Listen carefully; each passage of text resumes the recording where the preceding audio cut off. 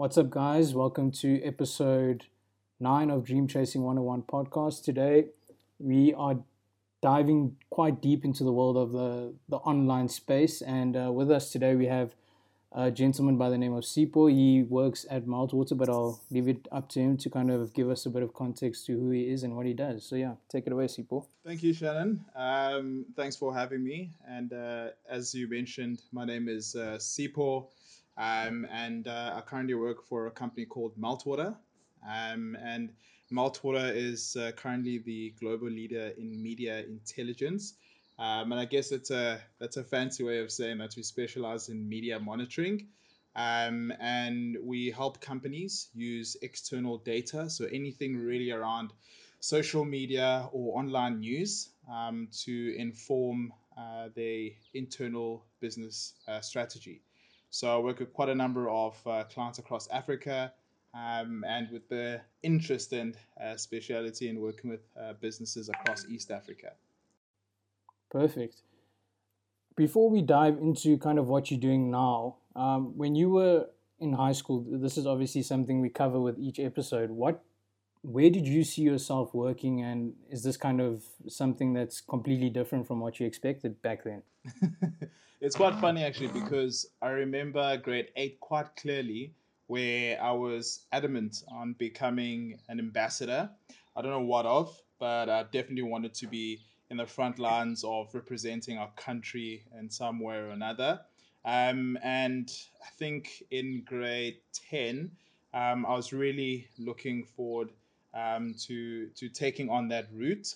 And as one does in grade 11 and matric, things change, and you realize that to become an ambassador, you actually have to spend just over 5 years in Pretoria, and that alone gave me a fright.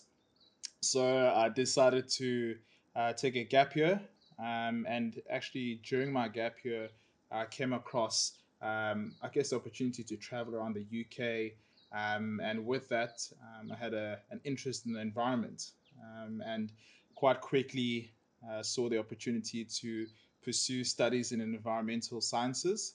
And I guess I actually saw myself as a consultant of the environment. And I guess now, with times have changed, all things digital, I'm sitting as I guess, a specialist in media intelligence. And obviously, taking a gap year is something that used to be quite frowned upon back, call it a decade ago. Um, Coming from someone who's done it, is that something that you think helped you kind of progress in kind of choosing a career path and committing to it, or is there pros and cons to it? Sure. Um, I think when you look at the concept of a gap year, to be quite honest, it took myself and my best friend a year to convince my parents in grade 11. And also, I guess, it starts in grade 11, but grade 12 is really where we started having the dinners to ensure that we were aligned of what to do for the year. But I think it's naturally, maybe to give some context. I went to Howick High School, and I don't know what it is, but if you're a KZN boy, you often like to excel in everything. We put our heart into sports, we put our hearts into academia, and on both fronts, I was really passionate on the sporting end and really passionate on the academic. And my parents always told me, do whatever you want, and that was always a hard decision to make as soon as you enter matric. So I guess when my best friend mentioned the idea of traveling for a year, it kind of just gave me the opportunity to take another year to kind of understand what I can achieve. And to be quite honest, traveling outside of South Africa for the first time definitely teaches you a lot, and most especially prepared me quite a lot for stepping into university, where I studied University of Cape Town. So all being said, definitely worth their investment. And I think the year preparation before resulted in me, taking full advantage of the gap year itself. So yeah, I would say definitely an opportunity not missed. Obviously, you studied, you were in the world of the environmental kind of aspect. What kind of convinced you to then pursue career in the online space? Obviously, that's a growing sector, but what kind of cemented your choice in choosing online? Sure. I guess it's a number of events throughout studying. When I was studying at UCT over, the first 4 years, I was in the science department, so really didn't have much time to interact and engage with people. Being stuck in a lab, or doing off-site assignments with the environmental department. But I think picking up odd jobs. There was one in particular that really sparked an interest for me to maybe look into sales. Was a society that started off in my first year. It was called iKeys Vibe, and really this is, I guess you can call it a membership where students can sign up and support and be fans of the Aki Tigers, which is the rugby team in UCT, and then also just all the number of different sports that were involved in on campus. And part of it was getting buy-in from students, signing them up onto the membership, and through doing that for 3 to 4 years, I naturally engaged with so many different people. I mean, to be honest, I probably spoke to over 25,000 people throughout my years there, and then naturally that was the sales element, so being a people's person, and only after university, I came across an exciting opportunity to work for a consultancy firm that really focused on helping companies enter the African market. So, businesses who are wanting to expand or penetrate specific markets. And the company was called Frost and Sullivan. And that's really where I started understanding the application of, I don't want to say knowledge, but the real world, where a company wanting to enter the Ghanaian market, what do they actually need to do to remain competitive and relevant? And I think from there, I started understanding business in a sense. And quite funny enough, when I stepped into Maltwood, I had no idea, anything about the online space, anything about what is digital transformation, what is the impact of social media and news. But I think my knowledge I gained from Frost and Sullivan around Africa then allowed for me to quite easily speak about the different industries in different markets across Africa. For example, the I guess the increase of the use of social media in Kenya.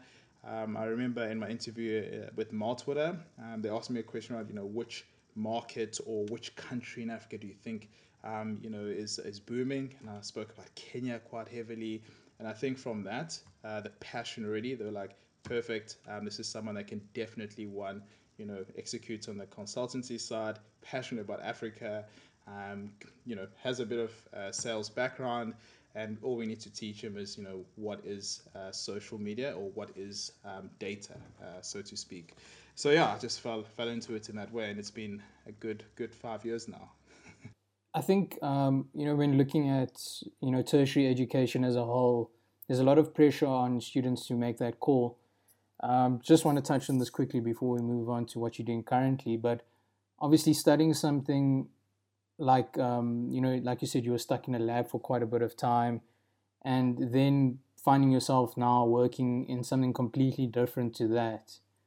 Is that kind of just a testament to just, I don't want to say the invalidation of tertiary education, but it's kind of just you don't really need to be doing your PhD or something and then being stuck in that field. You can easily digress by kind of just educating yourself and getting that information outside of tertiary education. So would you say that's a kind of a valid point, that if you educate yourself on a certain topic, you can easily kind of work your way into a different career path? Sure. I guess it's actually quite funny. Today, on my walk, I met someone who is now doing their PhD, and they are an environmental consultant. and I was quite excited because I haven't met anyone doing it since I finished UCT, and I was like, "What do you actually do? What is it like?" Yeah. And they were quite shocked when I said, I did environmental sciences. That was what I wanted to do.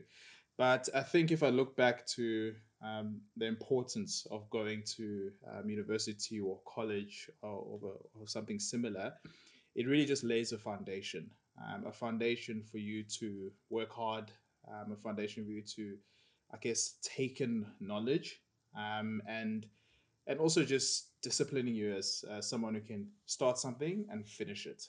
But throughout that process, you're either someone who is an academic, you continue masters, a PhD, etc., or you want to work and make money, and you want to apply what you've learned. And I've always been someone who needs to do the work, and I think I knew that when I started, obviously doing the odd few jobs, but all in all, like tertiary is super important because if I look at the way in which we even hire, most organizations look at at least a minimum qualification of a degree. So you're not helping yourself if you don't have at least that as a backing. But it doesn't mean to say that you can't invest in yourself. And something that I have noticed over the last 4 months, let's just say January, February, March, during quarantine, I've noticed a lot of people investing in their own education, and that doesn't entirely mean you need to go back to university, but there's a lot of innovative online opportunities or platforms to continue your studies, and I think if I look at the opportunity I took with UCT, I definitely studied, finished what I need to do, but I quickly wanted to get out into the real world. But having worked for 5 years, I also understood that I really need context and parts of how to do business. What is accounting, what is ecos, and all these things. And actually recently then stepped into an executive MBA opportunity, which is obviously now me investing in myself and understanding what has have I learned over the last 5 years, and getting more deeper context into how business is done. So I think it's a balance of both. There will come a time where there's always going to be a time for you. You need to have an education, whatever it may be, diploma or whatever it is. But at a later stage, be prepared to continue learning, and be ready to take it on. And it's important to do so because it does really set you apart from your colleagues, or in this case, if you want to step up to a different role or responsibilities, picking up more education is super super important. So I'm really happy that that is something that I've started, and I think we'll see lots and more people doing online courses. Yeah, I think it's also just to say that if you do spend 3 4 years studying, for instance, something like accounting, and you feel like that's not your path, it's not like you capped to that. You can kind of just stray into a different world as long as you just, like you say, educate yourself, and obviously just be informative and always be willing to learn. I think that's quite an important message for kids that are kind of feeling quite pressured to stay in one little bubble. But diving into your career at Meltwater, it's been 5 years now. Your Instagram bio says you have a passion for Africa. So I just want to know kind of what sparked that interest. Obviously, traveling outside of Africa, when you took your gap year, did that kind of make you reflect and see what we as a continent have to offer right here on our soil? Yeah, geez, when I look back at the times I was excited about taking a gap year and deciding where we will go, the UK, we go around Europe, maybe Asia, Africa never really came to mind. But when I started at Frost and Sullivan, this is really where I started developing a keen interest in what is happening, within Africa. And I was really shocked and amazed of how much knowledge I didn't know. And I was I always thought South Africa is, where everything happens. Yeah. And when people say countries, you're not in Africa if you're in South Africa. I never really knew what that meant. But when I started learning more about business in Africa and some of the exciting companies that are doing well, I had to know more. And I guess that developed. And when I stepped into Maltwater, I have never met or stepped into a company that invested so much in Africa and the way we do business in Africa specifically. And with that being said, I had the opportunity to form part of a team that was responsible for expanding our footprint in Africa. And over the last 5 years, I've been doing business with companies in Nigeria, or should I say West Africa as a whole, East Africa as well, and a few obviously in Southern Africa. But I developed this passion for East Africa. And what that meant is that, 2 years ago, I was fortunate enough to be promoted as the managing director for our Kenya office, which I then set up and launched. And that meant I got to travel to Kenya, touching ground in Africa. It's completely different to what you expect. And I really felt at home. And I started asking myself, why would I ever want to go anywhere else if I haven't done the whole continent first and then go seek other areas? But that passion of meeting, the locals in Kenya really sparked that interest and the continuity in investing my time and I guess my days in Africa. And working with these various companies, East and West Africa, what are kind of what's your thoughts on how they've sort of implemented the online, into the online space, um, and how powerful has that been for these companies, and kind of what can we take from that? Yeah, I've been thinking about this for quite some time, and if I look at West Africa as an example, I mean, if we're talking about Nigeria as a country, I mean, it's got quite a high population, and I guess the uptake of technology there has been quite quick because they've needed to really adapt to the demand of the population. So whether it's you know making payments via WhatsApp, or whether it's, I guess, having various methods of making payments. The adoption in different markets have been really quick. And I mean, if we even rank ourselves in terms of mobile penetration, internet penetration to other African markets, I think the top five, we're talking around South Africa, Nigeria, Ghana, Kenya, Egypt, most likely. And the way that it's easier to have access to data as well. I mean, not easier, but it's cheaper, definitely, in those markets. Makes it really easy for people to rely on all things online, and also technology to be a gateway to doing things on a day to day. So I must say that during the last 4 or 5 months, the online space has been accelerated in South Africa due to COVID-19, and forcing people to obviously rely on technology to connect. But the rest of Africa have been doing it for quite some time already. And we can see that through the number of different services and companies that have um, pretty much delivered on services to rural areas.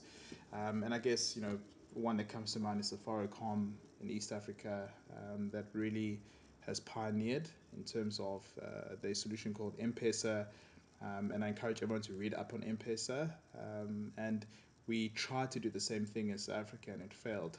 So that already says a lot. I'm not saying that there's nothing in the future, but it just shows you, how many things we still yet to learn from our neighboring countries too.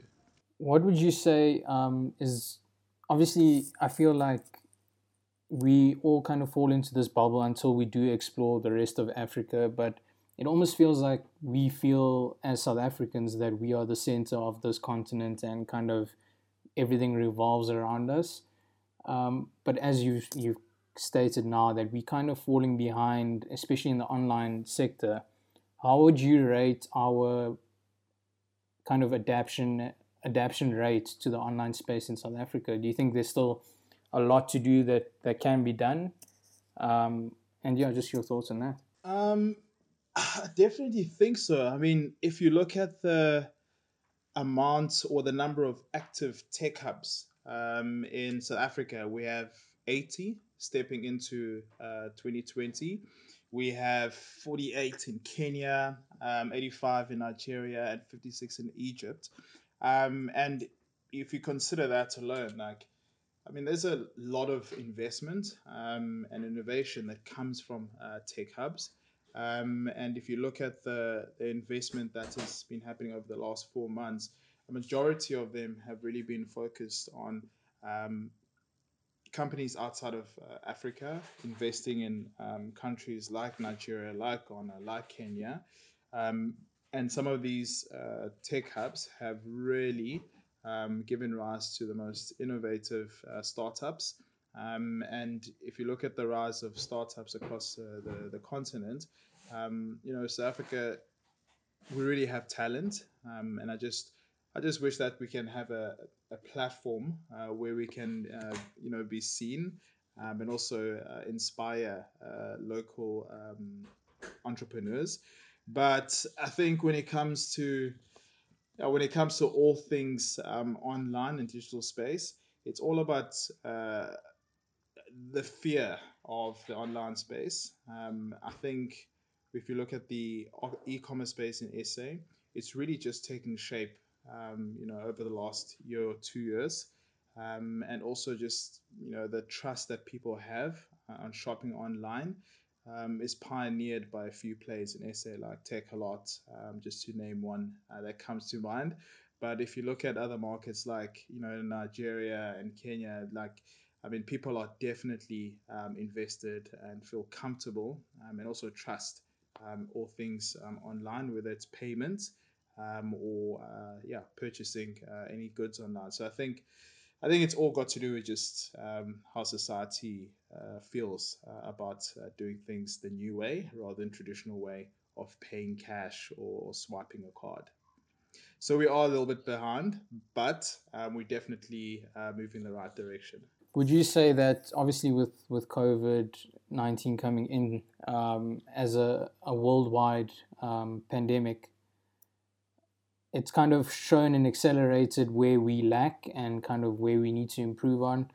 Do you think this will kind of spark that now that we need to start investing in the online space because that's where we're going currently? Do you think that's now kind of the kick that we needed as a country?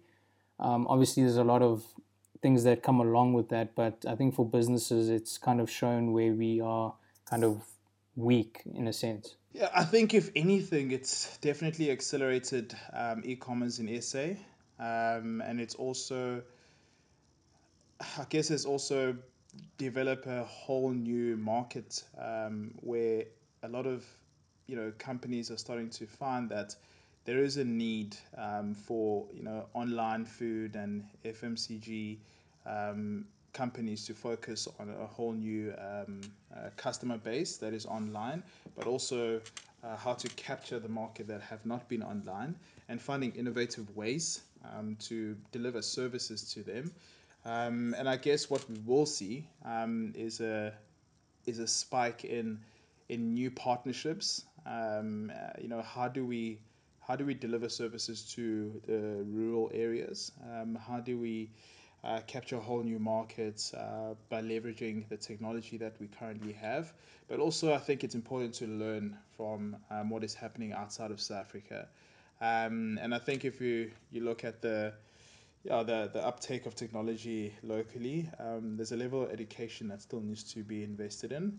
And hopefully, if we look at some of the challenges that we're seeing even in the education space, where a lot of schools are now moving everything onto online learning, and just that challenge alone is showing us that we need to start looking at how we can invest more money in tech but also to help different industries. And I must say, like, I've been really quite impressed when you consider the the way in which we've handled the last 3 to 4 months. I think the question is how do we turn this into job opportunities? And I say this, you know, in the nicest way possible. But if I think about Amazon, web services entering the market, they created, something over like 3,000 jobs in South Africa. And I just wonder, how many people will be educated enough or skilled enough to take on those jobs. If it's very tech savvy, I'm not too sure, but I think it just pretty much showed us that we need to put some time into the digital landscape. And working with, I mean, you've worked with a vast amount of different cultures. Firstly, I think that's the most important thing is working with different cultures, different personalities. What have you noticed the main difference between, dealing with a South African client or, just the culture of South African businesses versus East and West Africa? Is there, are we looking at things from a different perspective? What's your kind of main takeaway when dealing with these two or three different kind of cultures? Sure, that's a good question. But I guess if I look at East Africa, I mean, when you're speaking with business people or companies, organizations in Kenya, very, very, I wouldn't say nice, but people buy people. And people in Kenya are always invested in creative ways of delivering something to um, the local community. So looking to help rather than gain a profit from it. So what I found is, Kenyan business, you need to really work with the relationship. You need to go to Kenya, see them face to face, spend time with them, and be invested in their business. And I think time there is really, time spent with the company, with the individuals, rather than seeing it, as a business opportunity. And I've enjoyed that. That interaction is something that is truly a Kenyan way of doing business, and be open to learn on how to do things the Kenyan way. And they will tell you this is not the Kenyan way. There's many companies that have tried to enter Kenya and have failed because they go in there with their own mindset, and you need to humble yourself that market, and obviously in a respectful way. But what I have found when you look at West Africa, when you look at Nigeria, very direct. I mean, they really don't beat around the bushes, and that is good business. They move fast. There's a lot of competition across different industries. So if you're really wanting to capture someone's attention, you need to really come prepared. Why are you different? But also, what is the value and the benefits of us working together, considering the market space, and also just never think you know everything in Nigeria. It's There's a lot happening, and if you're not on the ground, it's easy to miss. And I think what I have heard from Nigeria is that if it's a yes, it's a yes. We're gonna work with you. Let's talk business, and there's no sort of friendly banter in that process. But once you're working together, it's all good. But I think in South Africa, it's often, I guess it's as South Africans we are we position ourselves as people who are quite open to suggestions, but I find that sometimes you need to you sort of cushion South Africans up, be like, this is a good idea, but it's your idea. You make it, what's in it for you, rather than let's work together, let's do business together. It's always like, what is in it for you, and through that, I think it's a mutual understanding. It's quite a trick one to navigate.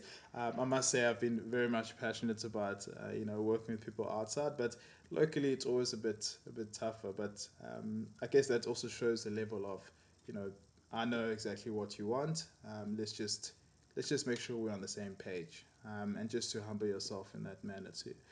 But yeah, it varies, I guess, depending on who you're speaking to. Yeah, and I think it comes back to us kind of being a little fearful of that transition because it's it's so it's almost like you just fear that something may go wrong. So you almost, I mean, I'm in the online space as well, offering services, and it's kind of like you have to, like you say, you're cushioning them. You're trying to make it as comfortable for them as possible. You're trying to state all the risks, every single thing to the point where you it's like a month long conversation.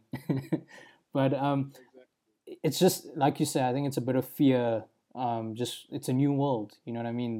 The possibilities are endless, but it's a new world that brings new challenges and new risks. Um, I mean, sorry to cut you there, but I think something quite interesting is if you look at TikTok, for example. TikTok, I mean, this has become a channel that everyone has been using. And I was quite shocked the other day within the office, we are just sharing general knowledge. But the number of TikTok users, compared to Facebook, I think TikTok users are sitting at like 8 million, and that's really high for a platform that has recently launched, and something like that has now become an interest for companies within South Africa, where they're like, how can we leverage TikTok to improve our marketing strategy or develop engagement with our customers and potential customers too, and understanding these channels is now becoming more of a focus. So in the past, you would need to speak to someone in South Africa and say, look, like, this is social media, but there is more than that. There's other social media channels where we can dive into. And we're quite stubborn in sticking with the traditional way of doing things. Print is the way, broadcast is the way. But I mean, during COVID, it was completely the opposite. Uh, print was no longer relevant, and everyone started investing on online. And I think really navigating and understanding, how do you measure ROI on social media is really the topic of importance here too. and I think it comes back to this. Obviously, COVID-19 has accelerated all of these events. I mean, this um, was something kind of like a 3 4 year down the line we probably would have integrated, but I think we've all been kind of pushed into this world because that's how you make money now. Like you say, the print has been dead. You don't want to leave your house, so it's not like you're going to go pick up a newspaper or a magazine because firstly you don't know where it's been, and the touching and the whole kind of fear with that. So it's just interesting how this has accelerated all of these new uh, kind of marketing strategies for businesses. Um, and I think it's a good thing. It's just come at a difficult time, obviously, but I think in the future we'll reap the benefits of this transition. What has obviously you've just mentioned TikTok as a rising trend, with people being at home. What other interesting trends have you picked up during this time, especially over the past 4 or 5 months? Have you seen an increase in certain, you know, apps being used and kind of the way businesses have approached it? Yeah, I think the one big one is obviously Facebook. Facebook will forever be the social media channel that is used the most across Africa and mostly many markets. But another interesting one is also WhatsApp. I think if people talk about social media, WhatsApp never really pops up, or Weibo and other channels. And for me, WhatsApp has really been something that has sprung up in a lot of conversations. If we take a step back to topics like fake news, what is fake news, and how is fake news spread. And unfortunately, if we look at some of the examples around fake news, we can't help but think about the spread of fake news during Ebola. And we started seeing a similar trend with COVID-19, where a lot of publications, or should I say sources, is spreading fake news around COVID-19. And I had this discussion with someone else as well about it. But what we've noticed is that also just spreading fake news on WhatsApp has become a big trend, and that that for me has been quite a big surprise. But I guess if you look at Facebook, there's a lot of discussions right now around that as a social channel, and I guess we can always use examples like BLA movement, the use of social media to boycott, and also obviously to raise your opinion, but also the use of I guess things like I won't say Twitter, because that's almost becoming just a place where news becomes viral. But for me, Facebook has been the hot topic and the hot channel across many markets. And I think it's safe to say that Mark is under pressure to do quite a lot of things. And who knows, maybe we'll see social media becoming more regulated moving forward, or becoming regulated, should I say. Yeah. I think Facebook's interesting because amongst us the younger generation, they always say Facebook's like for the older people, kind of, that's the perception. But what I find is with businesses, they tend to focus more on Facebook because those are the people with buying capacity. They are the older people, which means they do kind of have the money to buy your product. Have you kind of seen that from the businesses you've dealt with and just in the industry alone, that Facebook is kind of the go-to um, channel to kind of make sales? Because for me, I feel like Facebook is for sales. It's easier to kind of generate sales from it, but then Instagram and Twitter are more for your awareness kind of purposes. Just to kind of get that alert out to other audiences. But I think Facebook is kind of more the main target. Is that something you found amongst the businesses? Yeah, I think also what's quite interesting with Facebook is that there's been a lot of changes and API restrictions that have happened post a Cambridge Analytica incident with content being leaked. And I think a better understanding of that is needed for a lot of companies operating across Africa, because there are limitations in some of the data we can crawl on Facebook for any media monitoring provider. And I think what we will slowly see is that the amount of information we can get from Facebook is not going to be it's not going to really help much as it used to in the past. But yes, 100%, I do think that Facebook is still a dominant social channel for all things sales or marketing related. But I guess we'll see how that plays out with currently Unilever and the likes of Coke banning all advertisements on Facebook. I mean, that's billions of dollars. So let's see how that plans out. But I must say, if you look at Instagram as well, it's really doing well in terms of positioning itself as an easier channel or a platform to purchase goods. I mean, if you look at your influencers, mostly all of them are really giving giveaways or sharing links to quickly purchase a particular product. And I think we'll start seeing more of that. And even just dominant social influencer platforms have become like CRM tools, and you can even make payments across those tools. And a majority of influencers, they predominantly run some of their promotions, or companies their promotions on Instagram. So I think we'll start seeing a lot of other channels being used. But yeah, I think Instagram is looking to shape up as well. And I think it comes back to Instagram, Facebook being owned while they under the same umbrella. So it's kind of like they've obviously the people at Facebook have kind of experienced the highs and the lows, and they're now sort of just doing everything right with Instagram because they've slowly implemented, and they kind of taking on every single platform that they don't own. They're taking them on in a certain way. I mean, stories from Snapchat, IGTV from YouTube.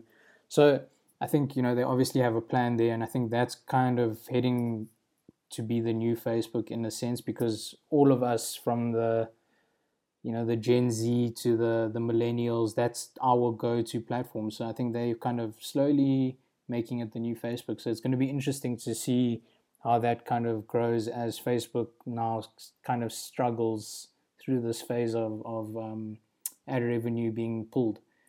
And just your thoughts on corporates like Coke and Unilever and all these other big brands pulling money from Facebook ads. Is that just to kind of spark that conversation that needs to be had? Do you think that's kind of the goal of that? Look, I mean, I think, I think for, I think for every, country, it can be looked in a different way. Um, you know, I guess the freedom of speech is something that everyone has, every country or every person has fought for. And social media has always been the channel that people can share their opinions. And unfortunately, we have people that will take advantage of social media and use it to manipulate particular agendas. And there are obviously plenty of examples of that I won't go into. But I think overall, the question here is, should it be regulated? Should content that is harmful to society be, I guess, removed? And I think the big question here is, is Facebook in a position to do that as well? I mean, I think it is asking for a lot for Facebook to, be the person who says, you know what, this is something that will harm society, versus someone who maybe is qualified to do so. So where do you cross the line? I'm not too sure, but I do think it is addressing a big issue where we do not want to see content that will share the wrong message, and we've seen the impact that fake news or um, hurtful content can have on a country, a nation, even globally, and those are things that should be fought for and discussed on an open table. So I think it's a good topic to have, and I'm interested to see where it will end up for Mark. And you being so heavily involved with businesses and the online space, what has there been anything that's come up recently that's kind of gotten you excited amongst the prospects of online business integration? Is there something that you feel maybe kind of sneaking up, like you say, WhatsApp has kind of, it may not be the best thing that it's become this fake news spreader, but it's kind of interesting to see how well it's done in getting that message across. Has there been something that's kind of sparked your interest in the online space? Um, I will try to answer your question the best way I can, but I think what's quite interesting at the moment is that a lot of companies are looking to understand things like consumer insights, and what is your audience's buying habits, and really trying to map up your demographics and some of the things that makes them tick on social media or makes them spend money, which channels do they affiliate themselves with. And I think understanding your audience, and not only looking at yourself as an organization or a brand, but also just tapping into, you know, in the following that I have, or the audience, that is interested in us as an organization, what are some of the habits that we're seeing online that will help us tailor and position our content in such a way that it engages with this particular audience segment versus this one that is maybe interested in rugby, but they still love our brand. But we can now start shaping and putting them into different communities. And I think that understanding is really becoming more of a need. And I guess if I had to put it in in one word, most people say what is the audience insights that we can now understand from the current social media transformation, and also the current activity on social media that will help inform brands.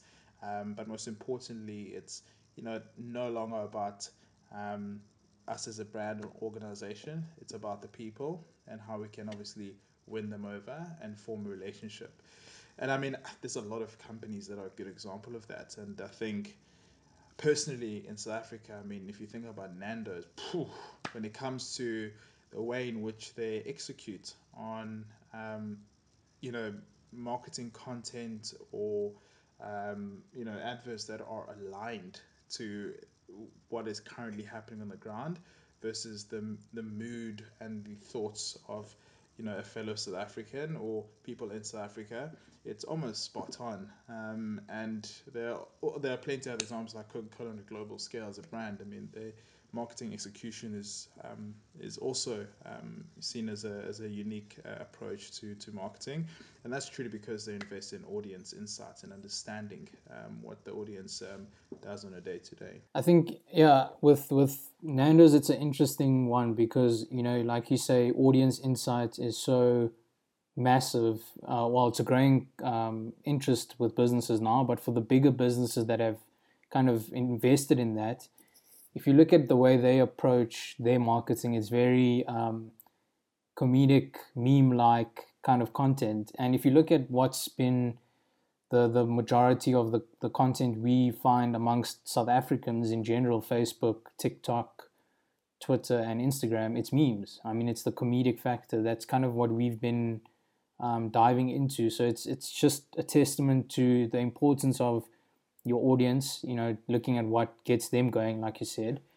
And I think they've done it to, like you say, they've basically perfected their marketing approach in the South African market because we see something funny, the first thing we do is we want to share it. And I mean, they've literally done it to the best of their ability. They've managed to find the right kind of balance between not being too controversial but being funny enough where it takes away from that. So yeah, I think Nando's is the perfect example of investing in that, the audience insight and what we want to see. And in return, it's not like they openly advertising their quarter chicken meal.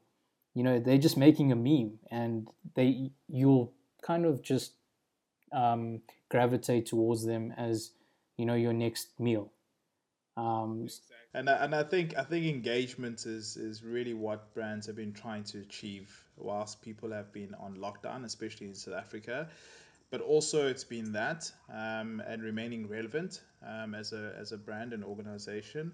But also, I mean, if I maybe look at example of a really interesting organization that I've come to work with, and they're based out in Nigeria, and they've really used social media as a way to listen and help victims of gender-based violence in Nigeria. And what they've done is that they've taken social media listening, and they've been able to track for particular keywords, topics, or conversations that are associated to victims of gender-based violence. And we all know that is obviously been on the rise in many countries. And why I mention them is because through listening on social media, they've been able to actually identify victims that are looking to, escape because of the difficult conditions of being at home during the lockdown. And what that prompted is an opportunity for that NGO to actually partner with a local hailing provider, hailing cab. And what that meant for them is that when something like this is identified through social listing, there's already that particular cab being dispatched to that house, and they'll be able to assist during those crises.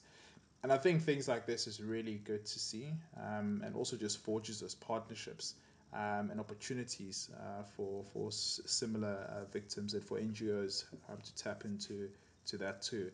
But on the engagement side, I actually came across a really interesting post, someone on LinkedIn that they shared. So what they did is that obviously on LinkedIn you have your different reaction icons. One being a thumbs up, clap, etc. And this person, super clever, I think. It also just shows that engagement, the need to actually understand if your audience is with you, can be done so quickly and easily. But they pretty much just posted something like, this is a quick poll. Which continent are you using LinkedIn from? And they would have those different reaction points, and like the thumbs up will be Europe, other one, the heart is Africa. And I just find that really just so simple. And I think with the investment in these specific KPIs or features, on social media, will really start helping brands and organizations to understand their audience, and also their customers. So we should see a lot more of that, where you're actively engaging and sharing your input. Kind of just to kind of round or to close off, working in this space for so long now, obviously myself as well, being in the online space, we understand the need and the power of the internet as a whole. Not to say just social media channels, but the internet. Um, what's your best way to kind of sum up how powerful a tool is online, the online space, and how businesses can use that to kind of best improve their business and their offerings? Well, I guess it's safe to say that, we have seen a large amount of data being shared across multiple platforms. And I mean, if I look at the amount of online news sources that Meltwater alone tracks on a global scale. We cover over 390,000 news sources, and on a daily basis, we're continuously adding news sources that are cropping up. But I was also quite shocked to hear that, and also to see the number of social channels that have also come to light. And we're talking, over 300 million social media channels that are out there. And the impact and the importance of social media is it can anything can really go viral, and anything shared, an opinion or a comment, can be taken up by one person and can easily be disseminated across multiple profiles and channels, and that could easily hurt, or in this case, um, you know promote a particular brand, organizational person. So I think the importance of social media has definitely been seen and felt by many companies, either through the Facebook incidents, but also the power of it to rally people together, like the BLM movement, and also just exposing gaps within industries. So if we look at the education space, most especially in Africa, we really have seen, the lack of technology to support the education space, and this has been shared like quite widely on social media about parents who are disappointed or angry about it, and all those opinion can sum up to it impacting a country or an industry or a particular org. So I think the power of of social media is definitely is there, and I think a lot of companies should take note of how to obviously jump onto it before it becomes an issue. And I guess maybe also just to end off from our side, there's a country that really inspires me when it comes to all things digital transformation, or the race to transformation. And that's really Rwanda. I think if we look at what Rwanda has been doing, and President Paul Kagame, I think there's a lot of learnings there, where they really have invested a lot of money into the innovation city, and we've seen the same being tried out in Kenya through Konza Technopolis area.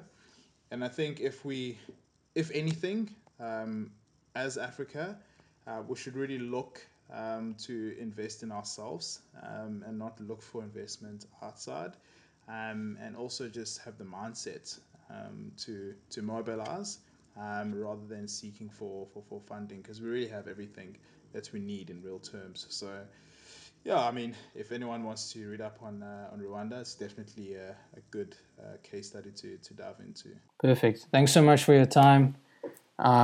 Really appreciate you coming on, and it's also nice to hear the perspective from someone who's so heavily involved in Africa, and kind of the misconceptions that us South Africans have on the rest of Africa, and kind of what we can learn from them. Really, I think that's kind of the main thing to take away from this conversation, is just that we are behind, even though there's always this misconception that we are the leading business hub of Africa. So it's just good to hear that perspective, and hopefully the right people will hear this message and kind of take that into and put it into action. Yeah, I'm happy to have discussions with anyone who wants to talk all things Africa. But thank you for having me, Shannon. And yeah, looking forward to further discussions.